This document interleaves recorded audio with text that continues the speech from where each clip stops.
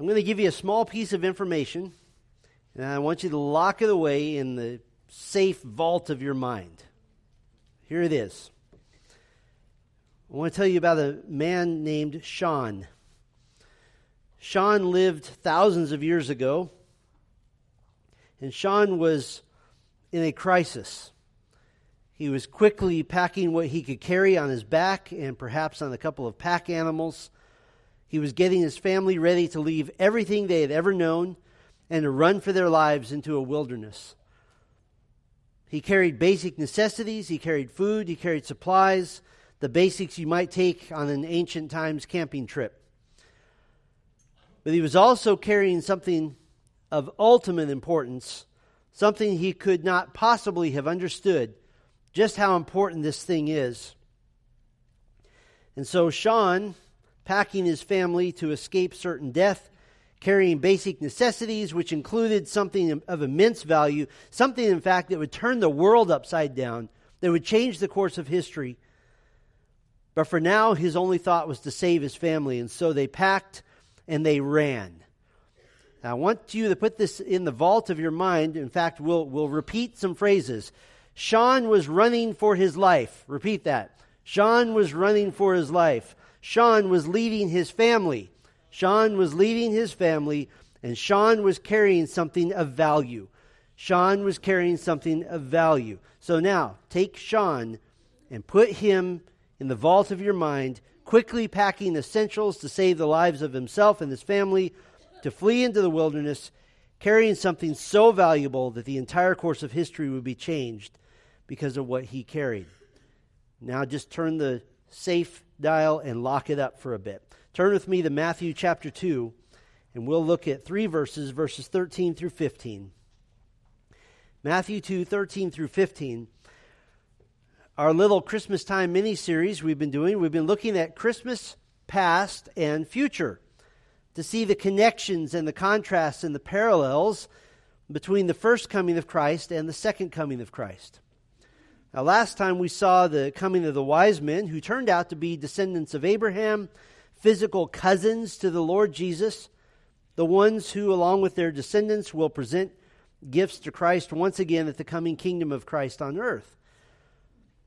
But after the wise men left, King Herod, the client king, who is essentially hired by Rome to rule the region of Judea, he's an insanely jealous king. We see that he is determined to find Jesus, the true King of the Jews, and to murder him. And so our story picks up right after the wise men leave, after having given to baby Jesus immense wealth, having worshipped him as true believers in the Son of God. And so this morning, in our look at Christmas past and future, I'd like to look at what we'll call Jesus and his great escape.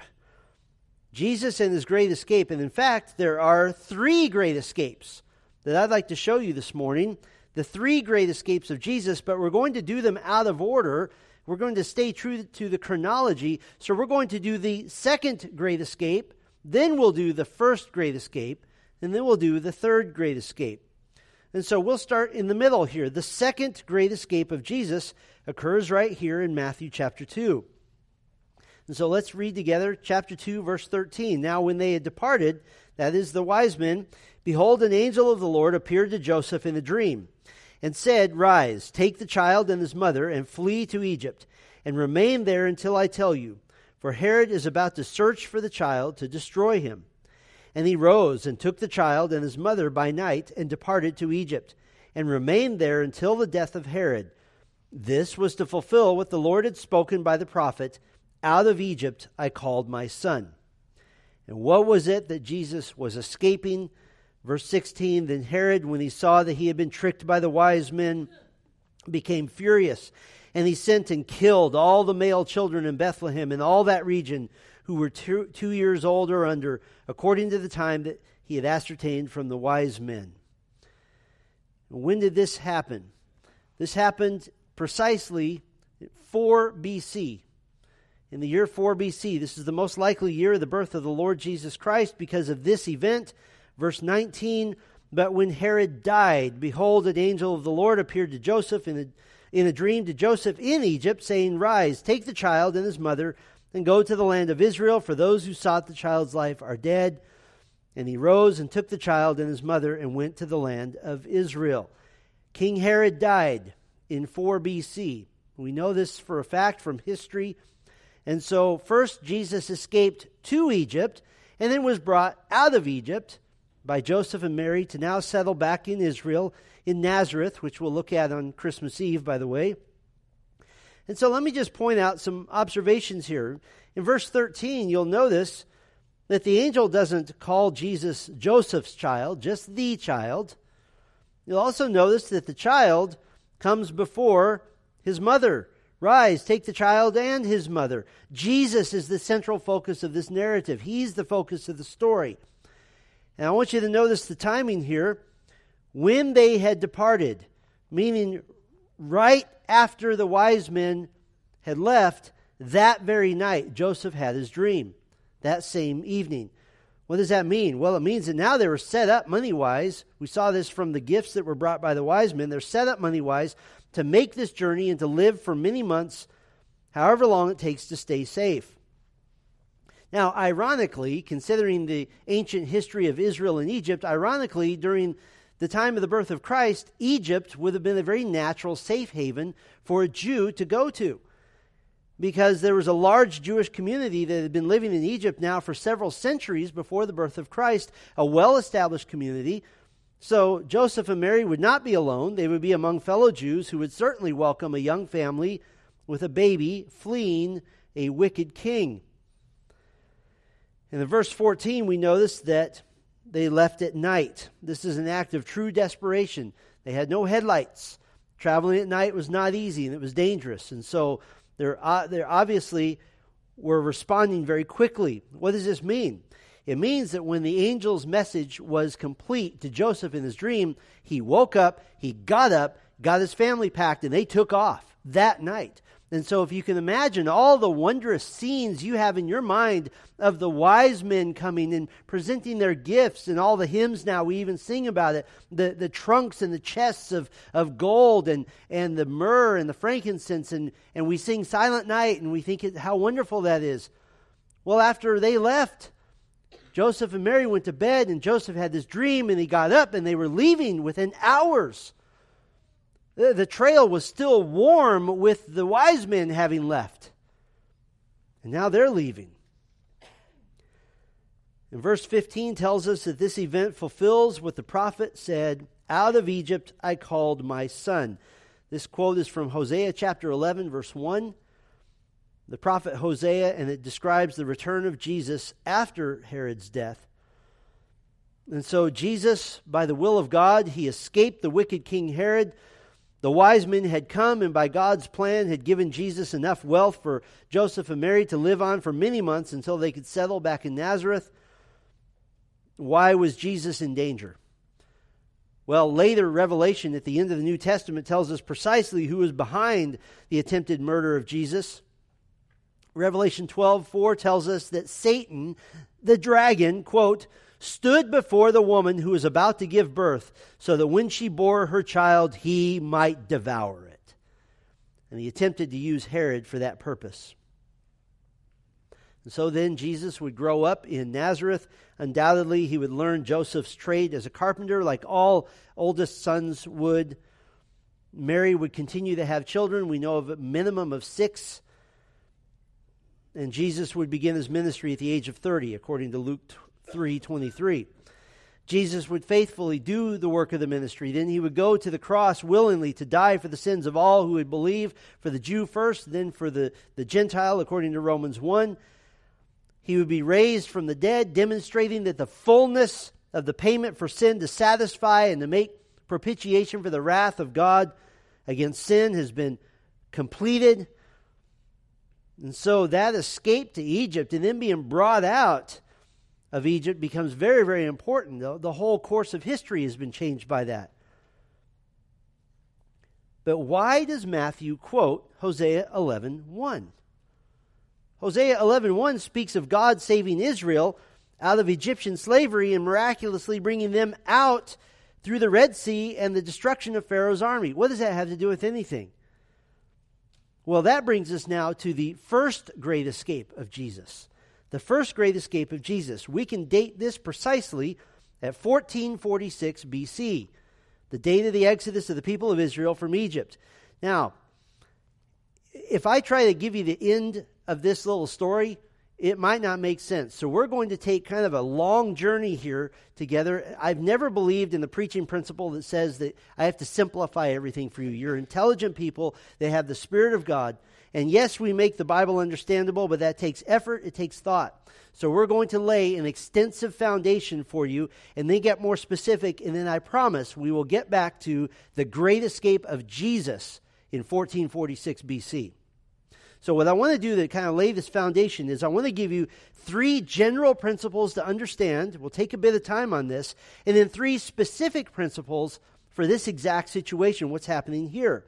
And so I trust you and I trust the Lord that we can walk through this and really open our minds to understand the Word of God in as much totality as we're capable of. So 3 general principles to understand. We're going to pour some concrete here for a little bit. The first principle: the New Testament always uses the Old Testament in its original context. The New Testament always uses the Old Testament in its original context. Now, you might say, well, what's the big deal? Well, there's a couple of Old Testament quotes in the New Testament, so who cares? Well, there's more than a couple. There are about 360 direct quotations of the Old Testament in the New Testament. That's 4.4% of the entire New Testament is quotes from the Old. Psalms is quoted more than any other book, 79 times. Isaiah comes in second at 70. Deuteronomy is quoted 50 times. Genesis is quoted 46 times. A minimum of 26 of the 39 Old Testament books are quoted in the New Testament. This cements a very, very clear connection between the Testaments. At least 19 of the 27 New Testament books clearly quote the Old Testament, and the rest of the remaining 8 books, the Old Testament is alluded to or hinted at least.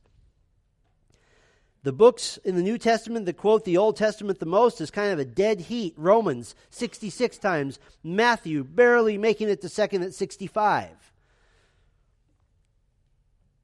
But the New Testament also contains allusions, not illusions, but allusions, as in something being alluded to.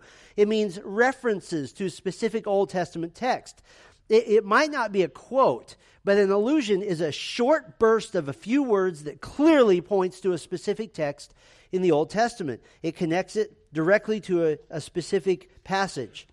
For example, both Peter and Paul, while they're not quoting about new heavens and new earth, they talk about the new heaven and new earth, which is a clear allusion or reference to Isaiah 65 and Isaiah 66. As a matter of fact, allusions, these hints, these references to the Old Testament make up an even higher percentage of the Old Testament than straight quotes do, in the New Testament rather. And so if you put them together, if you put the direct exact quotes and the allusions, the references together, they make up 10% of the New Testament. 1 out of every 10 verses in the New Testament is Old Testament. And so now that is bringing us to a very important question. And that is, how does the New Testament use the Old Testament in both its quotations and its allusions? In my time as a pastor, the overwhelming experience that I've had is that the average church member, the wonderful Christian who's trying to live for Christ and trying to make his way through this life and through this world toward heaven faithfully, that the average Christian defaults automatically to assuming that when the New Testament quotes the Old Testament or alludes to something in the Old Testament, the meaning is still the same. That what the Old Testament meant when it was written is what it means now. And I think that makes sense to all of us. This is what some theologians call the single meaning view. That every Old Testament text has a single meaning that has always been the same, but this single meaning can have multiple implications, multiple applications. And in my estimation, that's the default view of the backbone of the church, that is her members, unless they're taught differently. There are numerous other views of how the Old Testament is used in the New Testament, and this is a hotly debated topic has been for some time now. I'll give you a few examples. One popular view holds that the Old Testament has human meanings, earthly meanings that the Old Testament author knew, but that all Old Testament texts also have a hidden divine meaning that the Old Testament author did not know. Now, we would acknowledge that this might be the case at times, but we can't say that every single Old Testament text has this hidden meaning that the author was unaware of. That somehow they're just like robots and they're going, I must write down what I hear. That's not what is happening here. There's another view that says that New Testament authors used what they would call a Jewish hermeneutic, a Jewish Bible study method that allowed for reinterpreting Old Testament texts and even altering their meaning to make them metaphorical or allegorical. That somehow the ancient Jewish method of interpreting the Old Testament was to change it up, to make it a metaphor, to make it allegorical if necessary. The problem with that is that there's not really much historical basis for saying that that was a Jewish method of interpreting Scripture. It's primarily mythological. As a matter of fact, when reinterpretation of the Old Testament did happen, who corrected it? Jesus did. When they didn't get the Scriptures right, He corrected them with the false wicked leaders of Israel. There's another view that says that the New Testament now reinterprets the Old Testament. This is sometimes called the New Testament priority over the Old. That the Bible essentially is meant to be read backwards. You begin with the New Testament and then go to the Old Testament. What does this mean? Well, it means that the promises that God made to Abraham concerning Israel now pertain to the church. It means that the land of Israel now becomes metaphorical. That when God promised Abraham land, He didn't mean actual dirt. He didn't mean actual space. He meant something different. It also means that this method primarily has an impact on eradicating a belief in the coming national restoration of Israel. Because now Israel becomes the church, and there's a lot of varieties to that view. And this, by the way, is a hermeneutic system that it begins with a theological view and then creates a Bible studies method to fit that view. Now, there are lots of other variations on the views I just gave you, but the only view that contains a consistent Bible study method in which the Old Testament authors, what they meant at the time, remains the same and isn't somehow changed, is the single meaning view. What does the single meaning view say? This view says that the New Testament writers consistently stayed within the original context of the Old Testament. They didn't spiritualize. They didn't find new meanings. They didn't find hidden meanings in the text. Land doesn't become the church. Israel doesn't become the church. Israel doesn't become Christ. That when God told Abraham, I will give your descendants all the land from the river Euphrates to the great river of Egypt, that Abraham took it as, my descendants will get all the land from the great river Euphrates to the great river of Egypt. Not, well, he didn't really mean what he said. What he really meant was that he would create a people. The single meaning view says there are multiple implications, but only one overall meaning to the text, and it never changes. This also means that the Old Testament author, he would understand what he wrote, but not necessarily all the implications and all the applications. I'll give you an example. King David wrote in Psalm 2 of a coming king who would rule all the nations.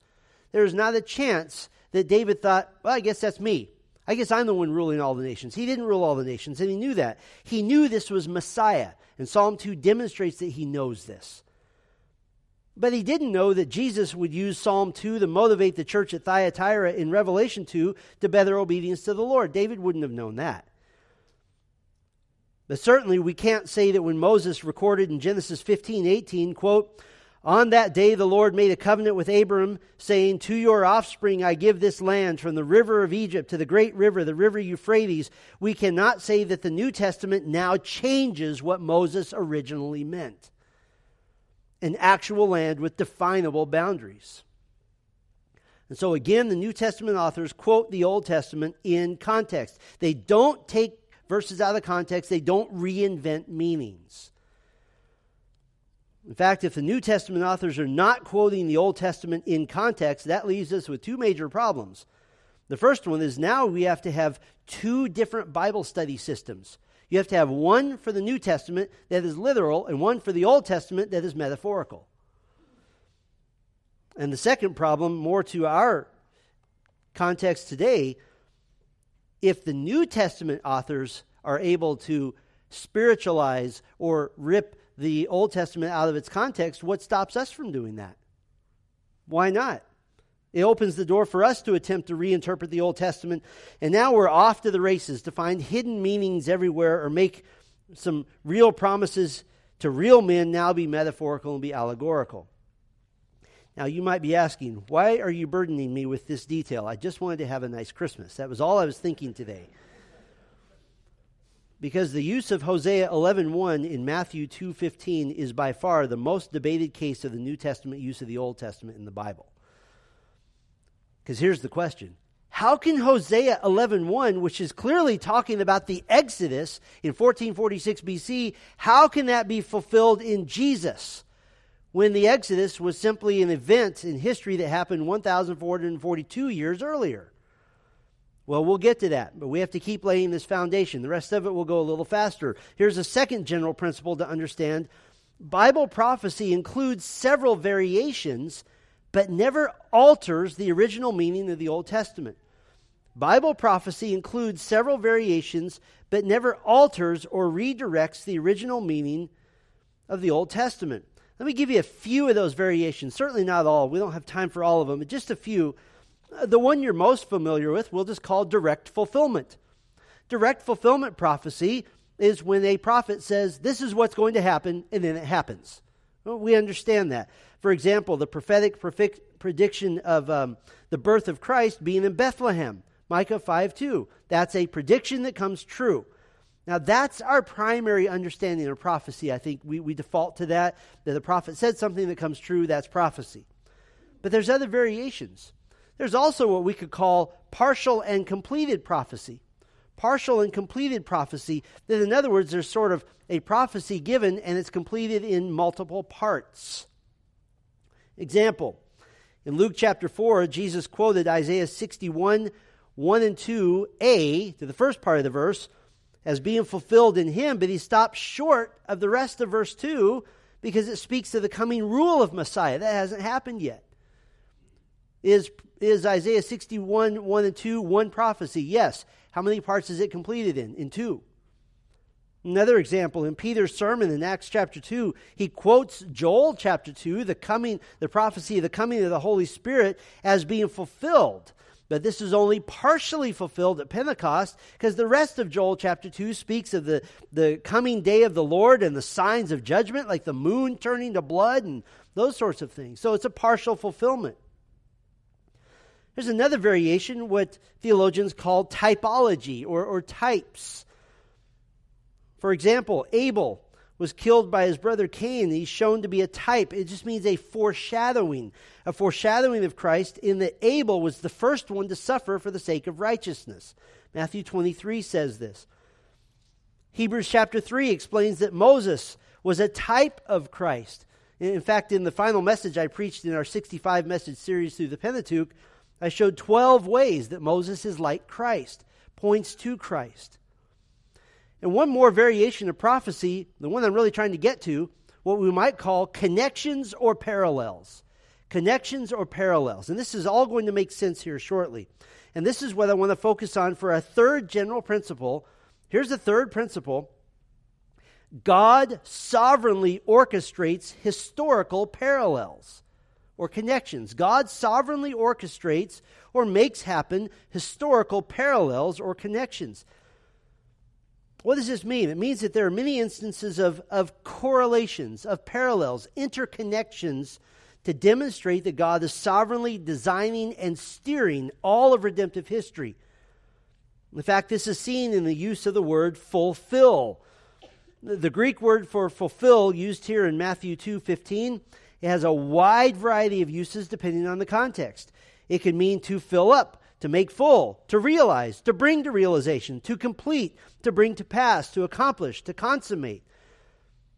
Sometimes fulfill does refer to predictive prophecy, as we said, to a direct completion of an Old Testament prediction. But in the Gospel of Matthew, 4 times, the word fulfill is used to link Israel's history with events in the life of Jesus. A parallel, a connection, a correlation with a greater fulfillment, but with a very, very clear link. These are divinely orchestrated parallels which give clear evidence that God is sovereign, God is at work, God is moving in redemptive history. Now, why is this important? Listen carefully. Because to the Jew, there is no such thing as coincidence. There's no such thing as coincidence.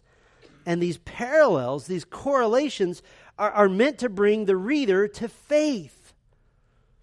This is why Jesus said, if you believed Moses, you would believe me. Why? Because we're so much alike. And in Matthew's gospel in particular, which is written first to the Jewish believer in Christ, to confirm that what they believed about Christ is true from of old, no wonder Matthew quotes the Old Testament 65 times. So these are 3 important general principles to understand. The New Testament always uses the Old Testament in its original context. Bible prophecy includes several variations, but never alters the original meaning of the Old Testament, and God sovereignly orchestrates historical parallels. Now, the concrete is drying, and we can build some structure on this, so let me give you 3 specific principles to understand about this situation. The first one is, the one can represent the many. The one can represent the many. Matthew is not explaining Hosea 11:1 as much as showing the connection, the correlation, the correspondence between Israel as a nation and Jesus as an individual. In fact, the concept of the one representing the many was already understood by the Jews. This was a common concept for them. And this is, again, important in Matthew's gospel, written primarily to the Jews. And by pointing out to the Jews these amazing and striking parallels between God's movements and workings in history, especially in these key moments like the birth of Jesus Christ, this would be very convincing to the Jews because they did not believe in coincidence.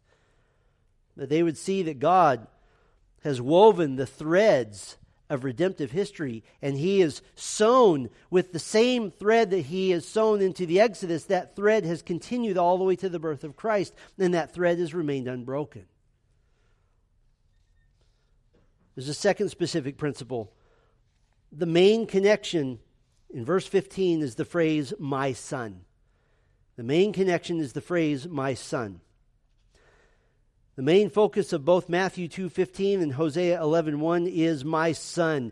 God calling His son. And this applies both to Israel corporately and to Jesus individually. In fact, Hosea uses singular nouns to describe the whole nation. Now, this gets us back to one of our more foundational principles. Remember that the Old Testament author, generally speaking, knew what he was writing.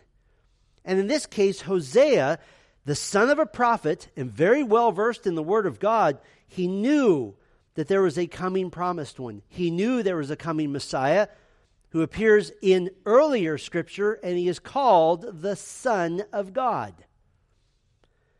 Hosea would have known 2 Samuel 7:14, I will be to him a father, and he shall be to me a son. He would have known Psalm 2:7, I will tell of the decree, the Lord said to me, you are my son. He would know Psalm 89:27, I will make him the firstborn, the highest of all the kings of the earth. He would know Proverbs 30, verse 4. You say, well, the book of Proverbs doesn't talk about the Son of God. Listen, who has ascended to heaven and come down? Who has gathered the wind to his fists? Who has wrapped up the waters in a garment? Who has established all the ends of the earth? What is his name? And what is his son's name? Hosea knew that the Son of God was coming. And so the term son carries both the corporate sense and the individual sense. And this isn't the only time this happens in Scripture. You're already familiar with one.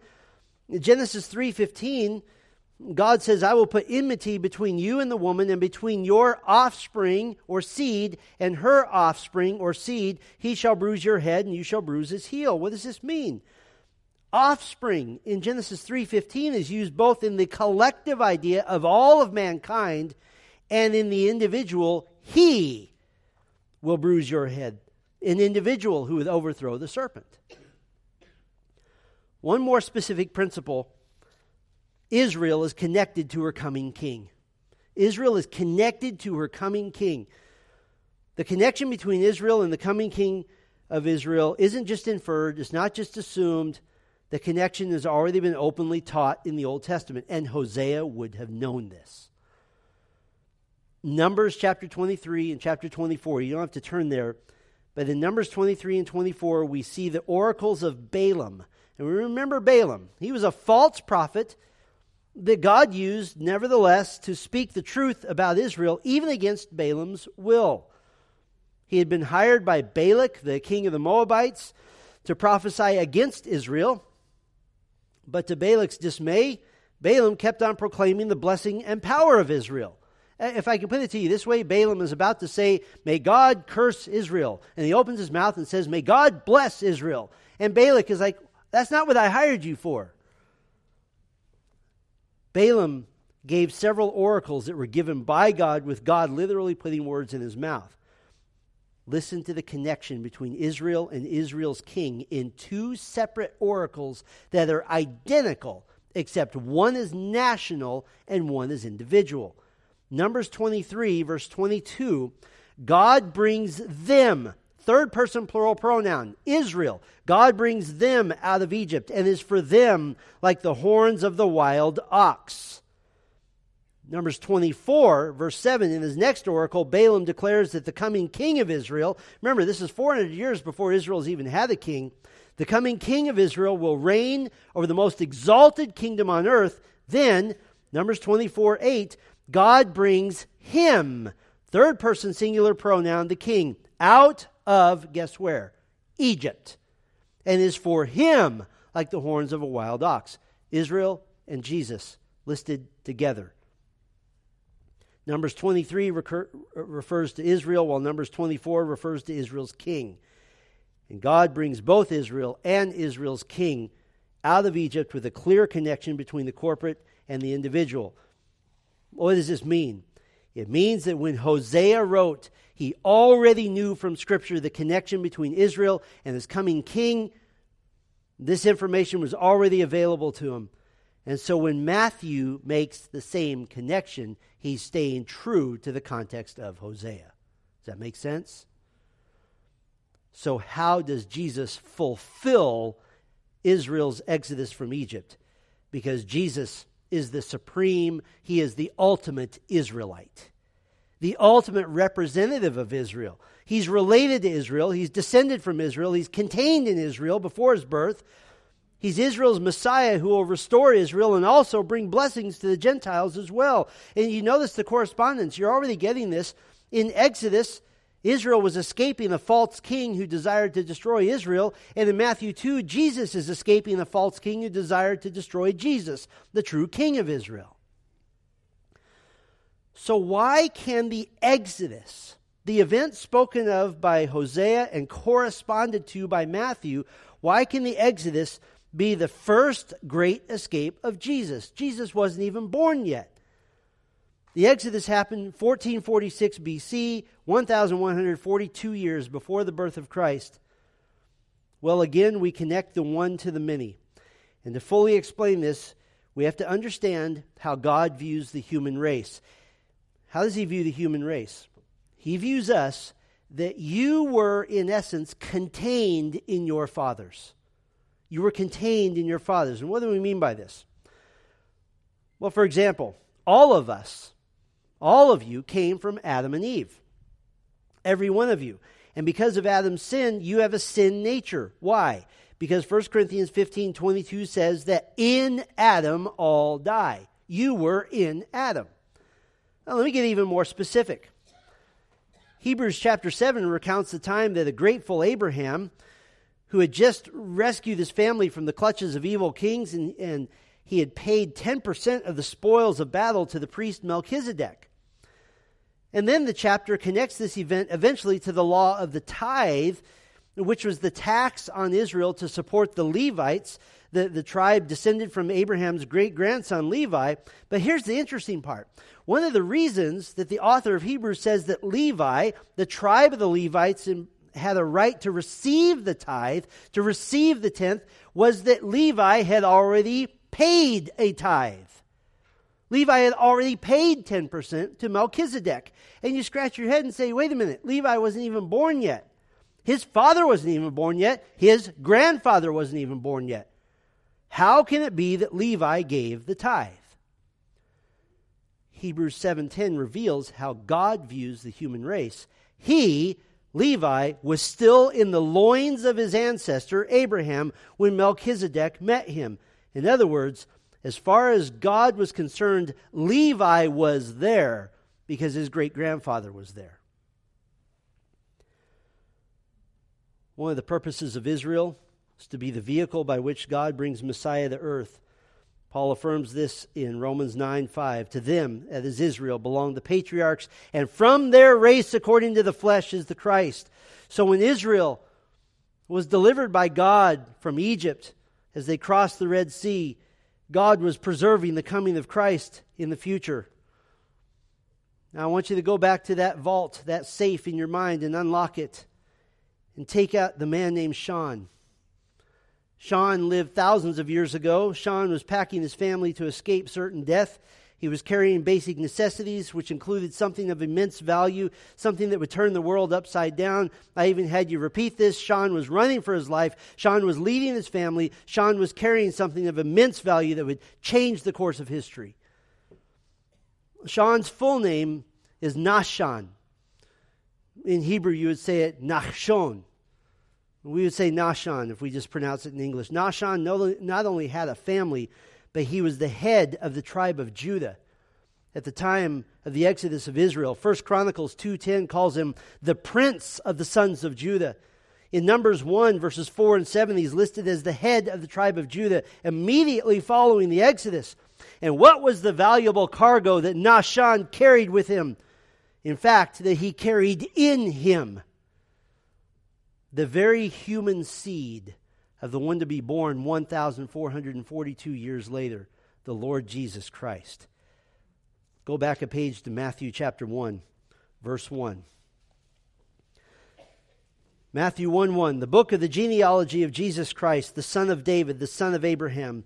Abraham was the father of Isaac, and Isaac the father of Jacob, and Jacob the father of Judah and his brothers, and Judah the father of Perez and Zerah by Tamar, and Perez the father of Hezron, and Hezron the father of Ram, and Ram the father of Amminadab, and Amminadab the father of Nahshon.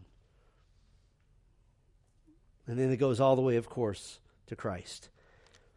By saving Israel, God saved Nahshon.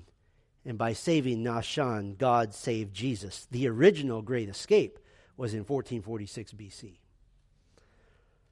Matthew was not reinterpreting Hosea 11:1. That's ridiculous. He's not simply finding a coincidental event and trying to turn it into a messianic prophecy.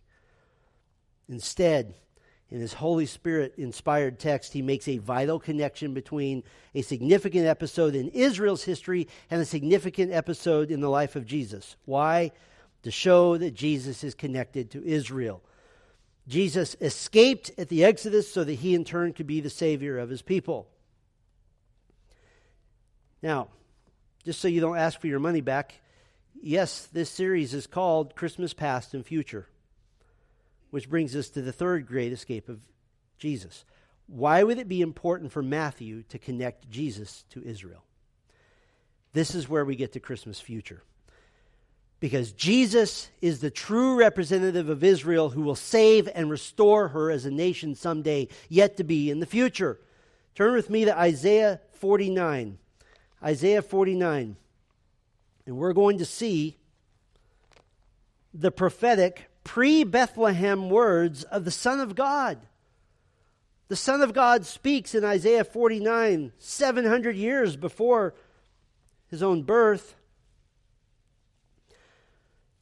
Isaiah 49, verse 5, if we were to write a hymn from this verse, it would be in the Christmas section of our hymnal.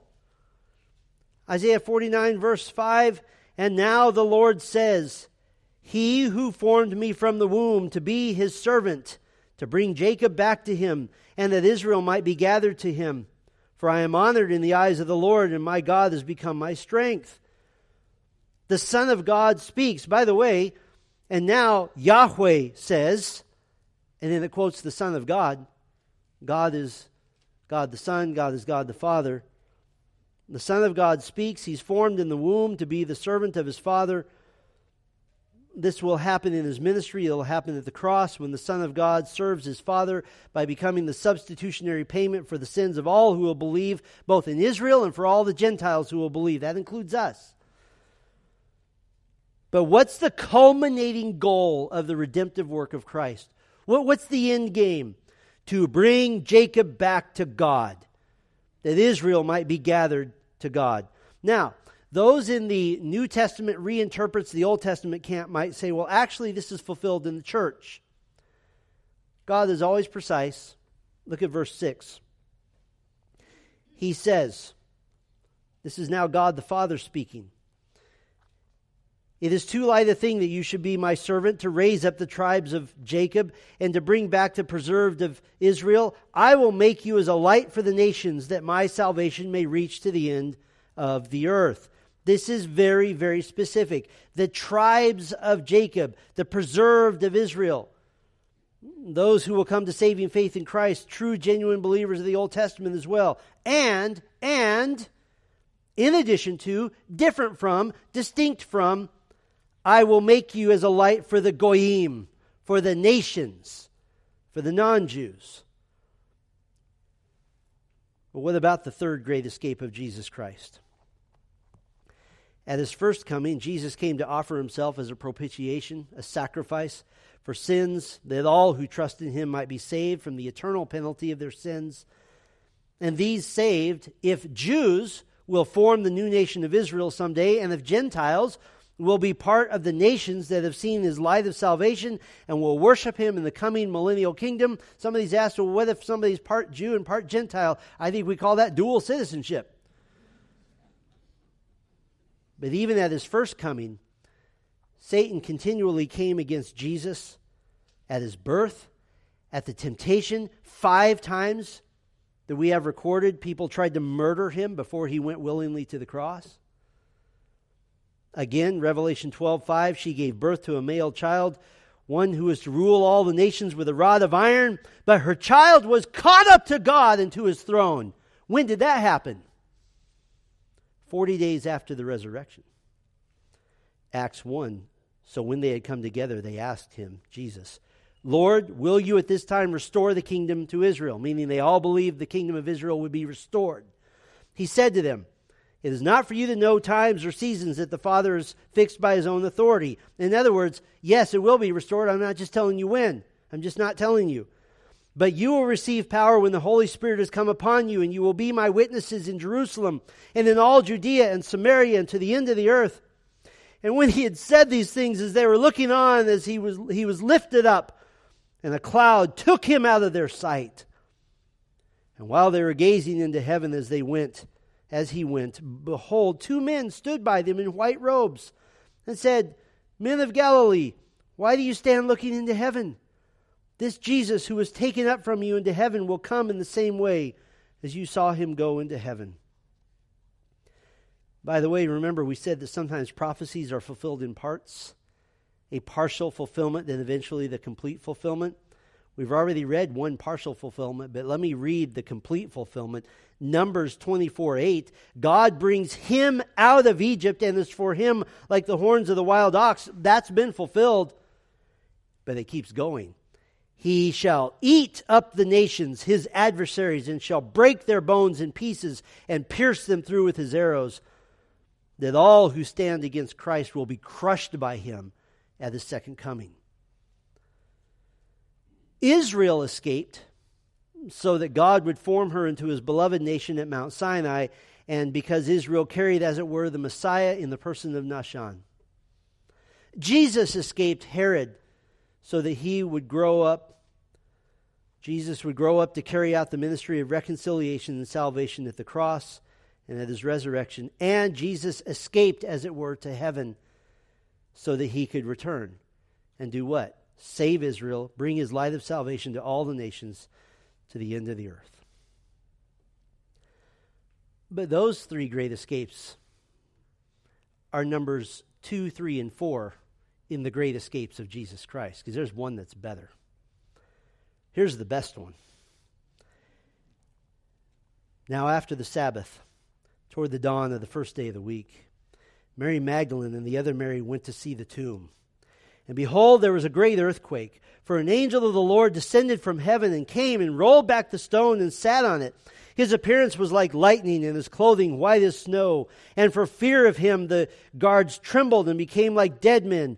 But the angel said to the women, "Do not be afraid, for I know that you seek Jesus who was crucified. He is not here, for he is risen." The psalmist is quoted in Acts 2:27, speaking for Christ, "For you will not abandon my soul to Hades, or let your Holy One see corruption." Acts 2:24, God raised him up, loosing the pangs of death, because it was not possible for him to be held by it. Romans 6 verse 9, we know that Christ, being raised from the dead, will never die again. Death no longer has dominion over him. And Jesus himself said, what a declaration in Revelation 1:17, "I am the first and the last and the living one. I died, and behold, I am alive forevermore."